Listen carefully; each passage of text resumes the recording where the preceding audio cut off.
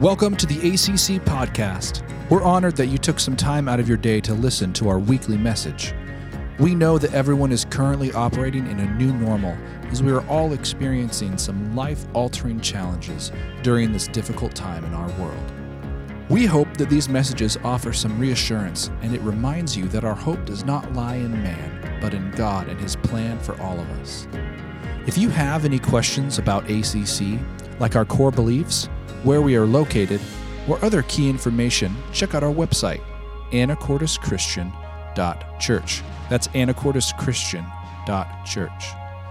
You can contact us directly through our website or by phone or email.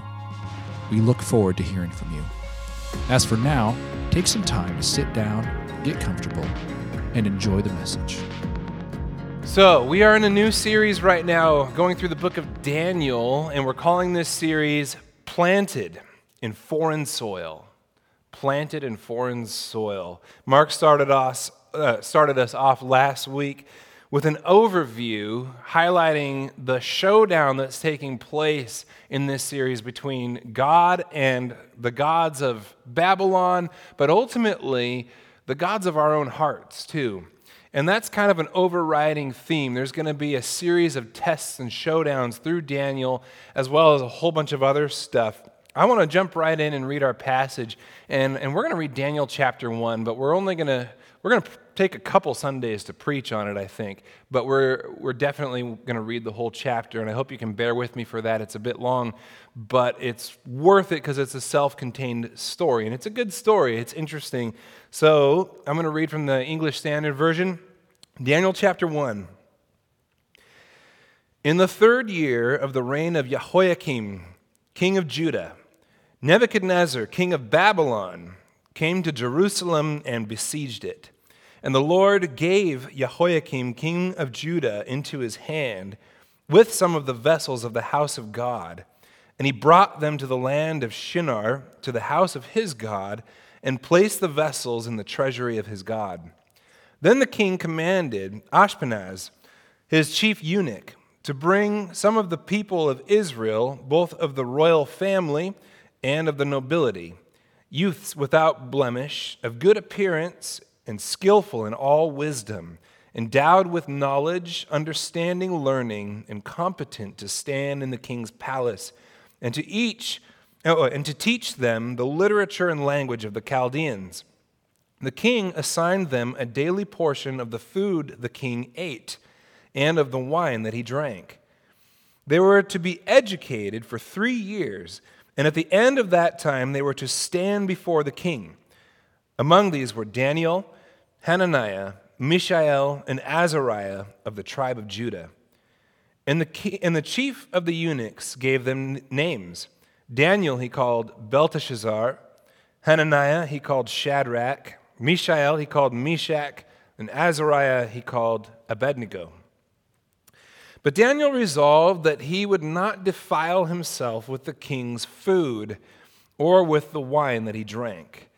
Therefore he asked the chief of the eunuchs to allow him not to defile himself.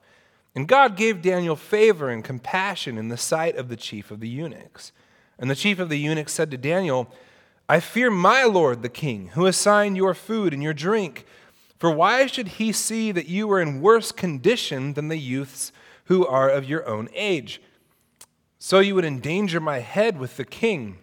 Then Daniel said to the steward of the chief of the eunuchs, to the steward whom the chief of the eunuchs had assigned over Daniel, Hananiah, Mishael, and Azariah, test your servants for 10 days. Let us be given vegetables to eat and water to drink. Then let our appearance and the appearance of the youths who eat the king's food be observed by you, and deal with your servants according to what you see. So he listened to them in this matter, and tested them for 10 days. At the end of 10 days, it was seen that they were better in appearance and fatter in flesh than all the youths who ate the king's food. So the steward took away their food and the wine that they were to drink and gave them vegetables. As for these 4 youths, God gave them learning and skill in all literature and wisdom, and Daniel had understanding in all visions and dreams. At the end of the time, When the king had commanded that they should be brought in, the chief of the eunuchs brought them in before Nebuchadnezzar, and the king spoke with them. And among all of them none was found like Daniel, Hananiah, Mishael, and Azariah. Therefore they stood before the king, and in every matter of wisdom and understanding about which the king inquired of them, he found them 10 times better than all the magicians and enchanters that were in all his kingdom. And Daniel was there until the first year of King Cyrus. This is God's word, so let's pray. Father in heaven, this is an interesting story. And I pray that as we open it up a bit more, that it would become clear to us, but not only clear to us in an academic sense or a learning kind of sense, but really in a personal sense. We'd see ourselves in this story and the opportunities and the choices that we face today are very similar in some ways and directly affect our future. And God, I just pray that you would convict and speak to us and give us freedom. It's in Jesus' name I pray. Amen. Okay, this story, it's a little weird. Okay, it's a little bit strange at first glance, and Daniel is just going to get even more strange as it moves along. But if you're willing to hang with me and stick with it, there is so much here for us today. And that's because, like us today, and this might surprise you, Daniel and his friends find themselves in the midst of an apocalypse. Okay? Yes, I just used that word, apocalypse. In fact, much of the book of Daniel falls into a strange category of Jewish literature called apocalyptic. Now, when you hear that word, apocalypse, what comes to mind? What do you think of? What do you think that word means, apocalypse? Maybe you have like some zombie movie in the back of your head. And typically if you look up the word or if you think of the word, usually what people have in mind is something to do with the end of the world. You know, it's this final battle, this great meltdown of all things, and it's like the end of the world. Well, the meaning of apocalypse actually has nothing to do with the end of the world, ever. In fact, the use of the word in the Bible never has anything to do with the end of the world. For instance, what it does mean, what it does refer to is an unveiling or a revealing, an uncovering. It's a revelation, okay? It's peeling the layers back and being able to see what's going on below the surface. So, for example, Jesus says, "I thank you, Father, that you have hidden these things from the wise and the learned, but have revealed them." And right there is the Greek word apocalypse, or I can't even say the Greek word for it. It's almost the same word, to little children. So that to have something hidden from you is the opposite of an apocalypse, okay? I thank you, God, that you've hidden these truths from those who are wise and learned, but you've apocalypsed them. You've revealed them to little children, right? And so the word gets kind of conflated and used in a different way. We could have an apocalypse right now, right in front of the camera here. I could rip my shirt off, and that would be an apocalypse, okay?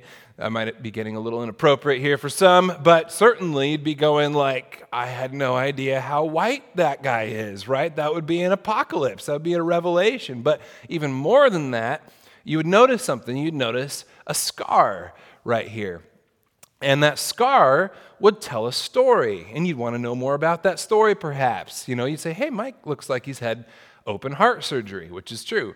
I have. And that's what apocalypse does. It peels back layers, it opens up meaning and reveals the story, the real story underneath. And usually with Daniel and Revelation, God is revealing what's underneath the visible to the actual story underneath through visions and dreams. And that's what we're going to see quite a bit of that, though not really in this chapter.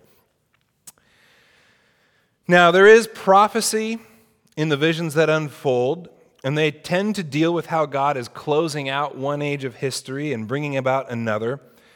But most of the time, whenever I hear pastors preach about Daniel or Revelation, they're kind of using it as a roadmap to explain the end times and how whatever current crisis or war or pandemic that we're going through fits into that picture in our world's history and how it proves the Bible's real and Jesus is coming soon and so on. Now, I believe that these books are far more useful than that.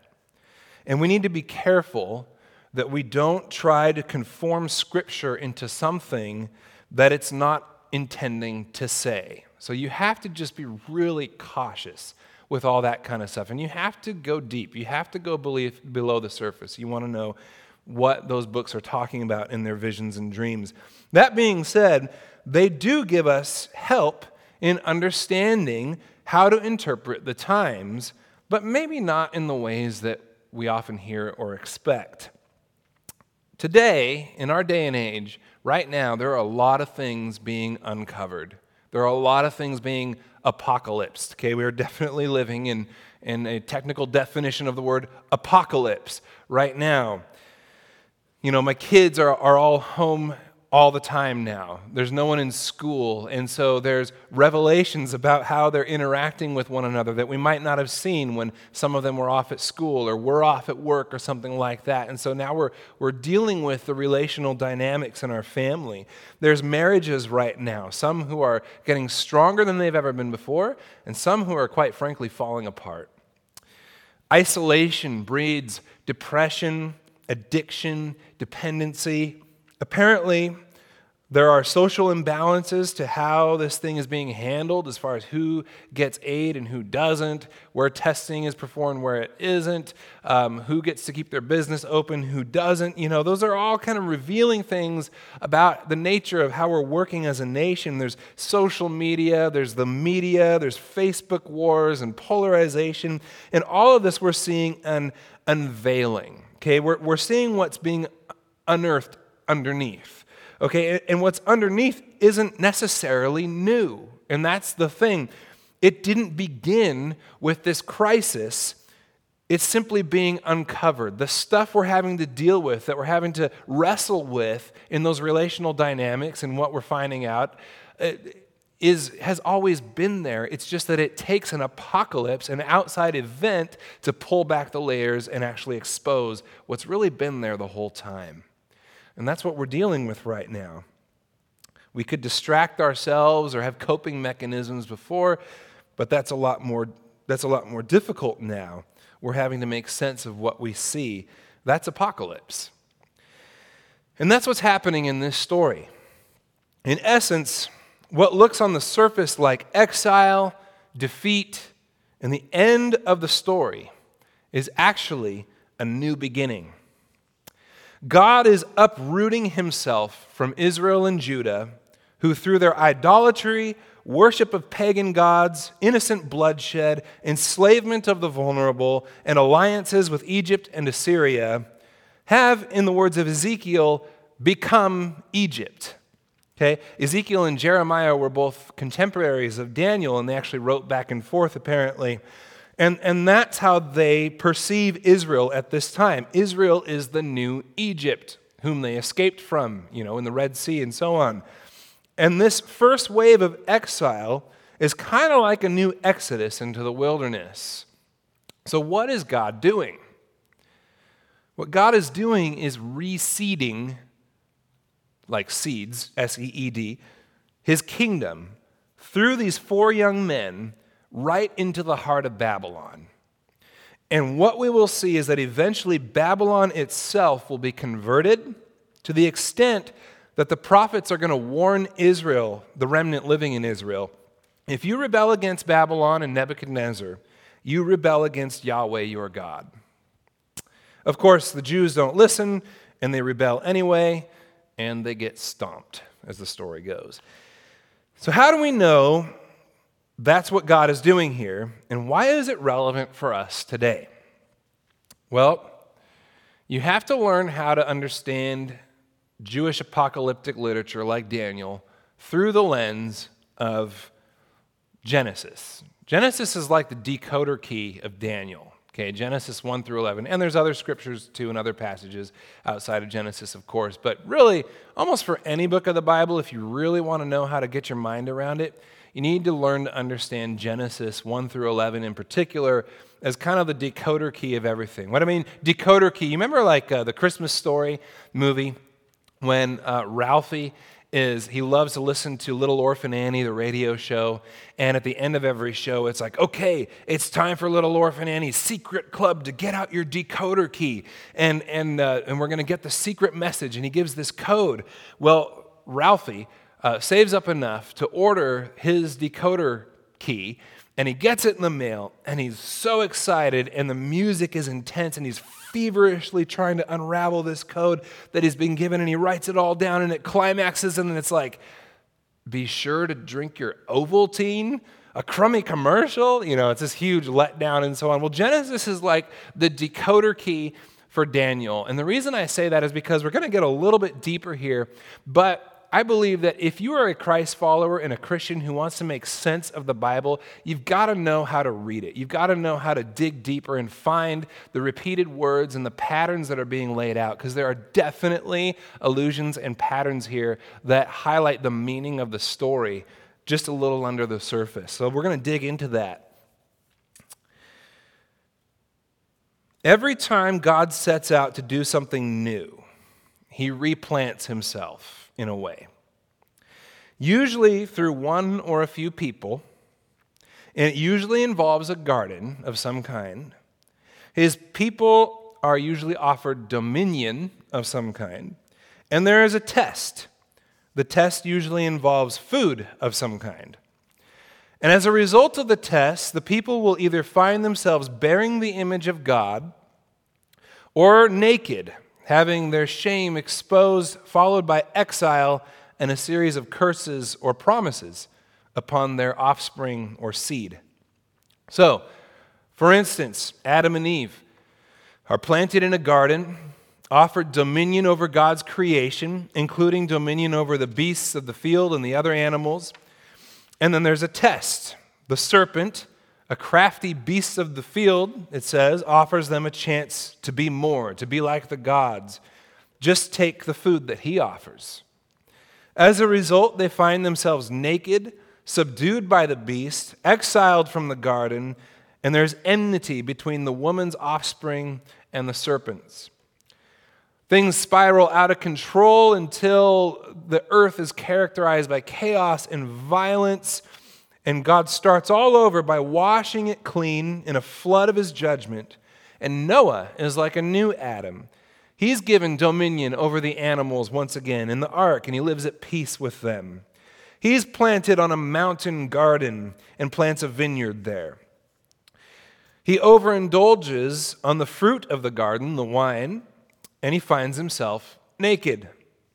But this time it is his son Ham who has transgressed, and his offspring are cursed to be at enmity and subdued by the offspring of his brothers. Do you see a pattern here? It happens again with Abraham after the Tower of Babel. It happens again with Israel being set free from Pharaoh and in the Exodus, and then Mount Sinai and the wilderness and so on, and then the era of the kings. Every time one era seems to crumble and fail, God restarts by reseeding, and that's what he's doing here. But in this instance, God is going to take an existing garden kingdom, and instead of starting new, he's going to usurp it, and that's the showdown, as Mark put it last week. So first, we get a hint. It says it's the Lord who gave the king of Judah over to the king of Babylon. Is this Nebuchadnezzar's doing, or is this God's doing all along? And that's the question that's being set up here. Is this a horrible exile, or is it the beginning of something new? Second, you're supposed to pick up on a few words. They use specifically the land of Shinar. That would hearken you right back to Genesis chapter 11, the Tower of Babel story. This is a land that's characterized by, let us build a city and a tower with its top in the heavens, and let us make a name for ourselves. It is mankind attempting to create Eden without God in the picture. At this time, in the time of Daniel, Babylon is at its height of its power. It's a garden city. Maybe you've heard of the Hanging Gardens of Babylon. Okay, that was this time period. It was in its prime.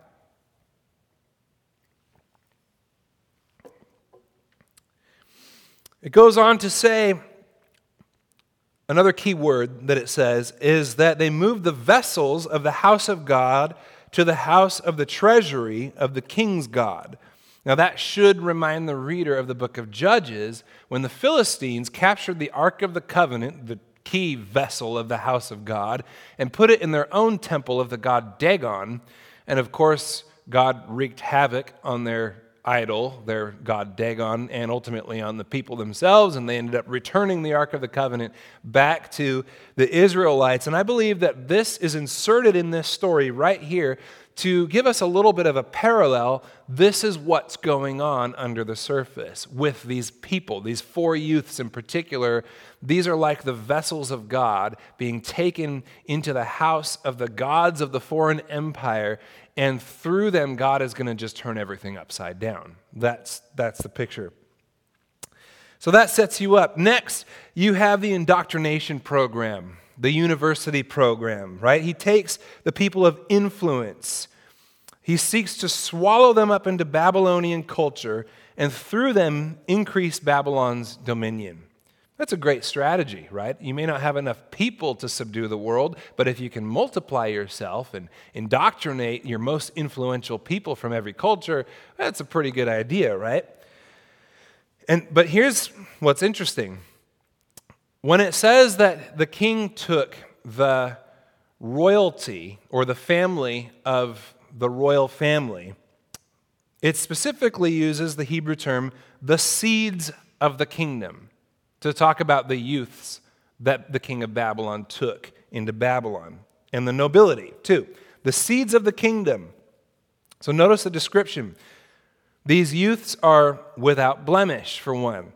And that's another code word for qualified to stand and serve as a priest of the king, like Adam and Eve, who were given the priestly role of serving and guarding the garden in Genesis chapter 2. They are of good appearance and skillful in all wisdom, endowed with knowledge, understanding, learning, and competent to stand in attendance as a servant or a priest in the king's palace, and to teach them the literature and language of the Chaldeans. It seems here that the youths are being described both as the forbidden fruit from the tree of the knowledge of good and evil, and as the tree of life itself. So where am I getting this? Where is it going? It's very interesting. Hang with me here.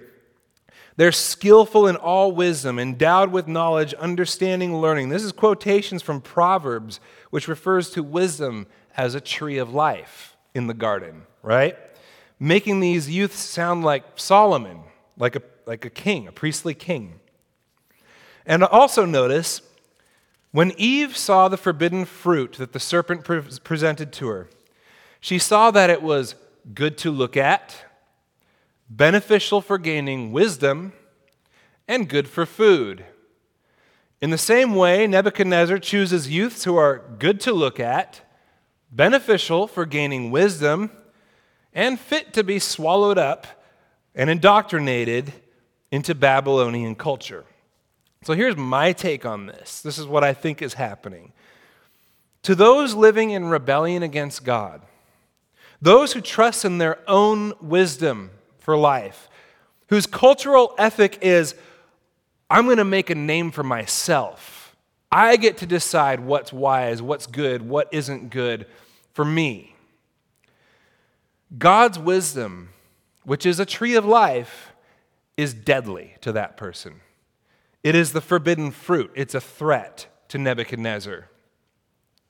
And we'll see in chapter 4 that for Nebuchadnezzar, the result of taking this fruit is that he ends up naked and looking like a beast, right? Just like Adam and Eve, okay? Just like Ham with Noah, right?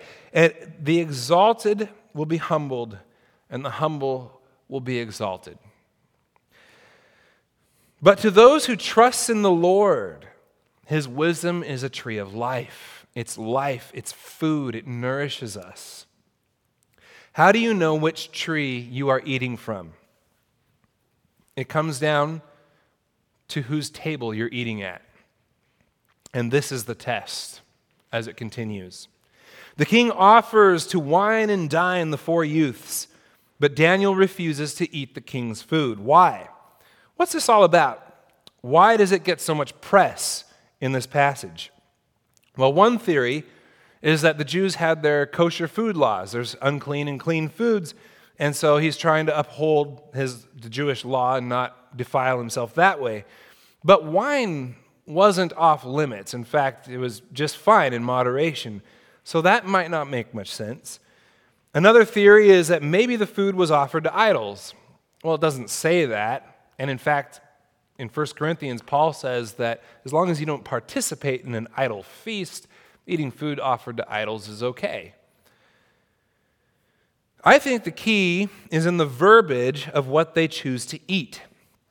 In English, the translators use the word vegetables, but in Hebrew, the word is seeds. And there's also a place in Ezekiel where Ezekiel, the prophet, is told to eat seeds, like millet, barley, grains, and so on. But listen carefully to this passage in Genesis 1, 28 through 30. And God blessed them, and God said to them, "Be fruitful and multiply, and fill the earth and subdue it, and have dominion over the fish of the sea, and over the birds of the heavens, and over every living thing that moves on the earth." And God said, "Behold, I have given you every plant yielding seed that is on the face of all the earth, and every tree with seed in its fruit. You shall have them for food. Now, and to every beast of the earth, and to every bird of the heavens, and to everything that creeps on the earth, everything that has the breath of life, I have given every green plant for food." And it was so. So there's two kinds of food listed here. They're basically the same thing in some senses, but two kinds of food here. Seed-bearing plants for humans and green plants for the beasts. Daniel and friends refuse the king's food and choose only to eat seeds.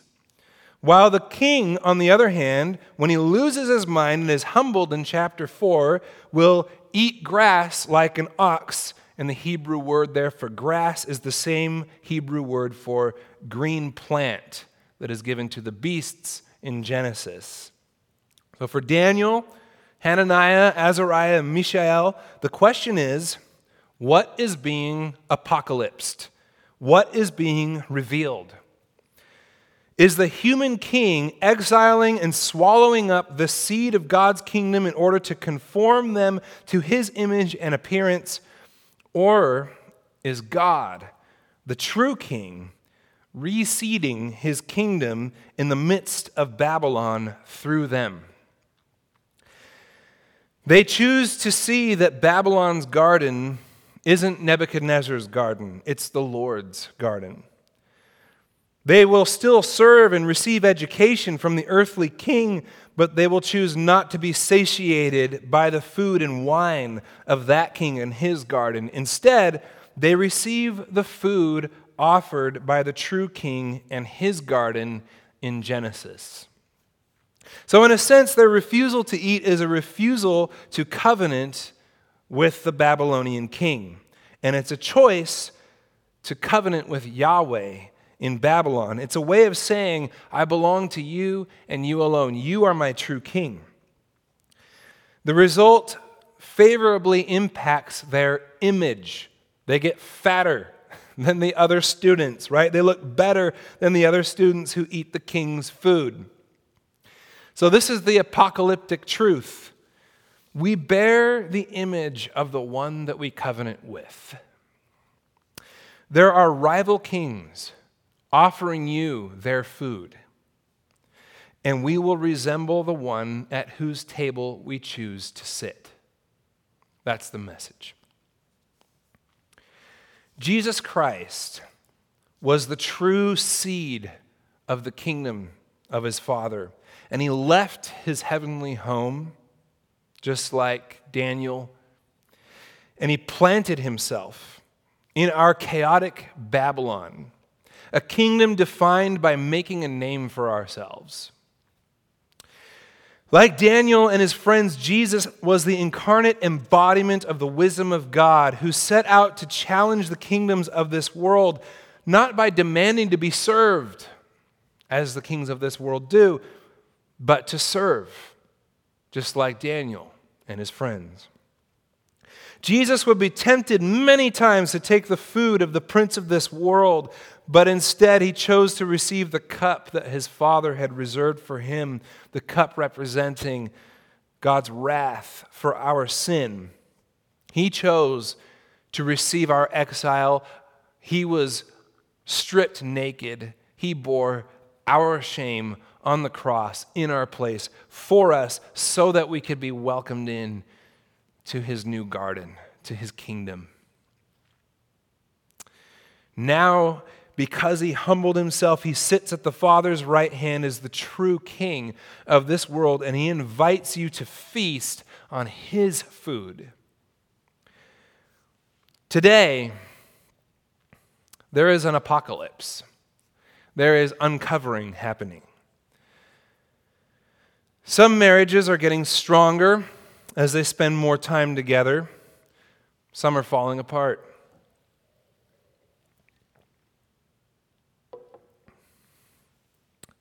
Some parents are tackling the homeschooling thing. My mom was saying she heard another such couple melting down. I am not doing another day of homeschooling these kids. I've had it. I'm done. It's over. Some are on fixed incomes. They're keeping their jobs or they're able to work from home. Others are panicking because they don't know where they're going to feed their families in the next few months. Some are suffering from loneliness, depression, and isolation. Right now, alcohol sales have skyrocketed. Essential marijuana dispensary sales are at an all-time high. I'm positive pornography use is up, and online counseling services are maxed out as people try to figure out how to deal with the stress and the depression and the anxiety that comes from isolation. What is apocalypse? It is an external event that uncovers a new perspective on the reality that's underneath. So as your norms are overturned and upended, your coping strategies are removed. What are you finding? As you have to spend more time with your spouse and your family, what's happening? Are you drinking more?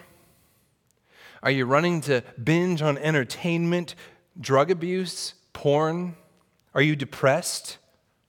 Now here's the thing.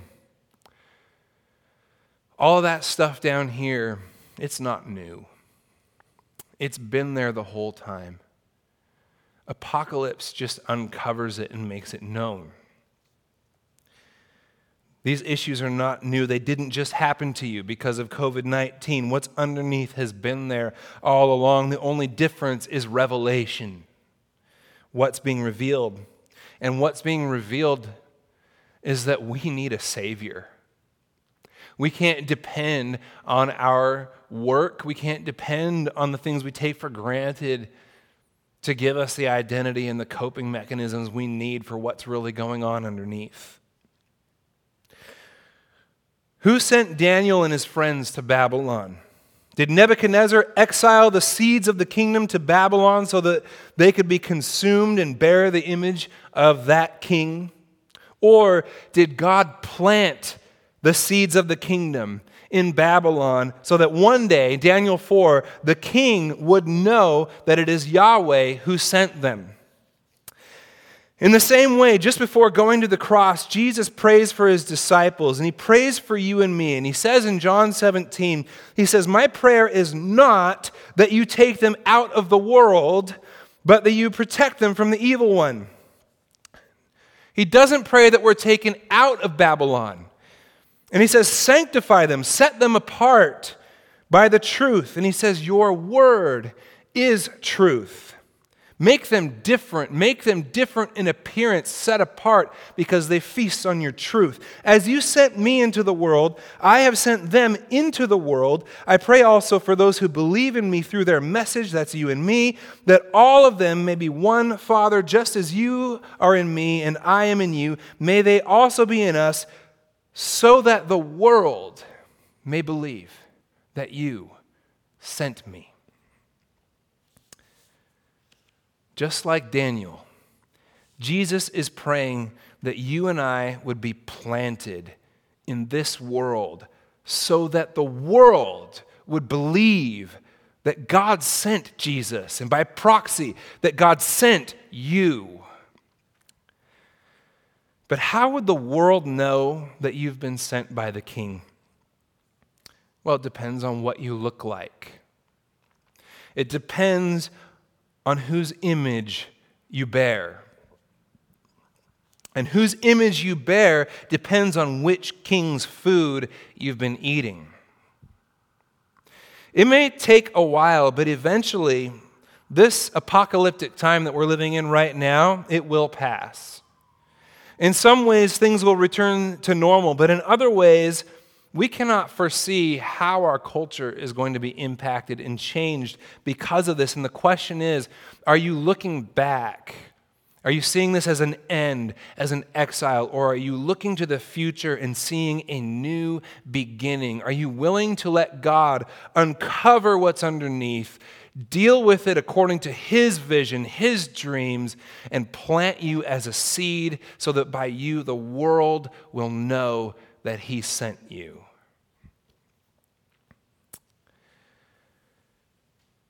This time marks a change.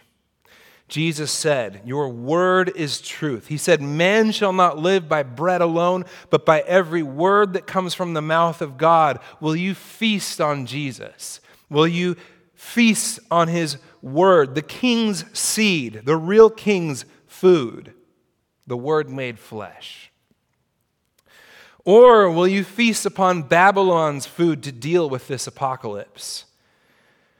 Will you binge on Netflix and Prime, medicate with drugs and alcohol, simply find more ways to distract yourself? I don't think there's anything wrong with a little bit of entertainment or wine or, all these things that are meant to be good in moderation.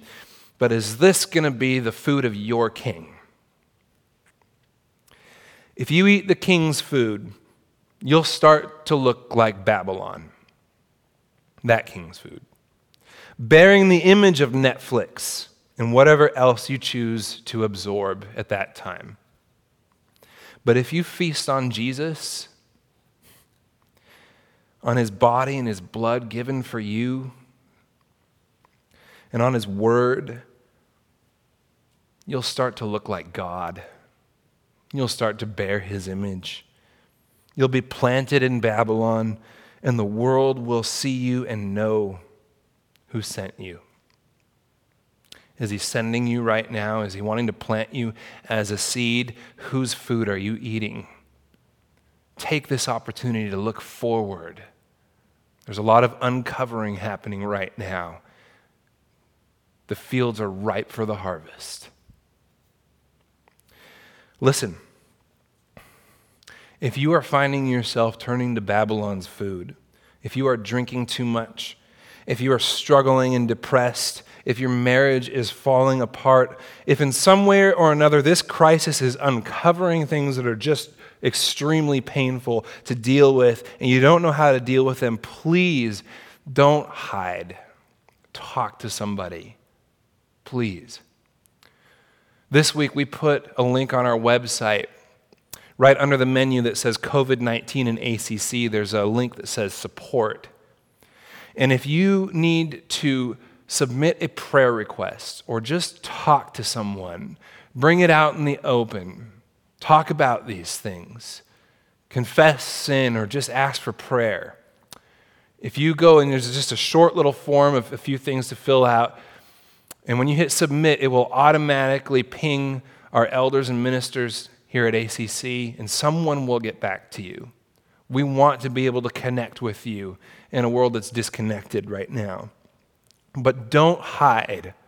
As things are being uncovered and you're starting to see what's happening underneath, don't just hide it. Talk about it. Deal with it, because the future is looking bright for you if you're willing to deal with it and choose the true King's food. You'll come into His garden. You'll be given dominion. You'll look like the King. That hope is there for you. Thanks again for joining us today. We want to remind you that we love you and God loves you, and you always have a place here at ACC, even if it's virtually for now. Please don't hesitate to reach out to us if you need prayer or just need someone to talk to. We have a link on our website to a support page that will get sent directly to one of our elders or ministers. Please feel free to hit that up. Go in peace and have a wonderful week. We'll talk to you soon.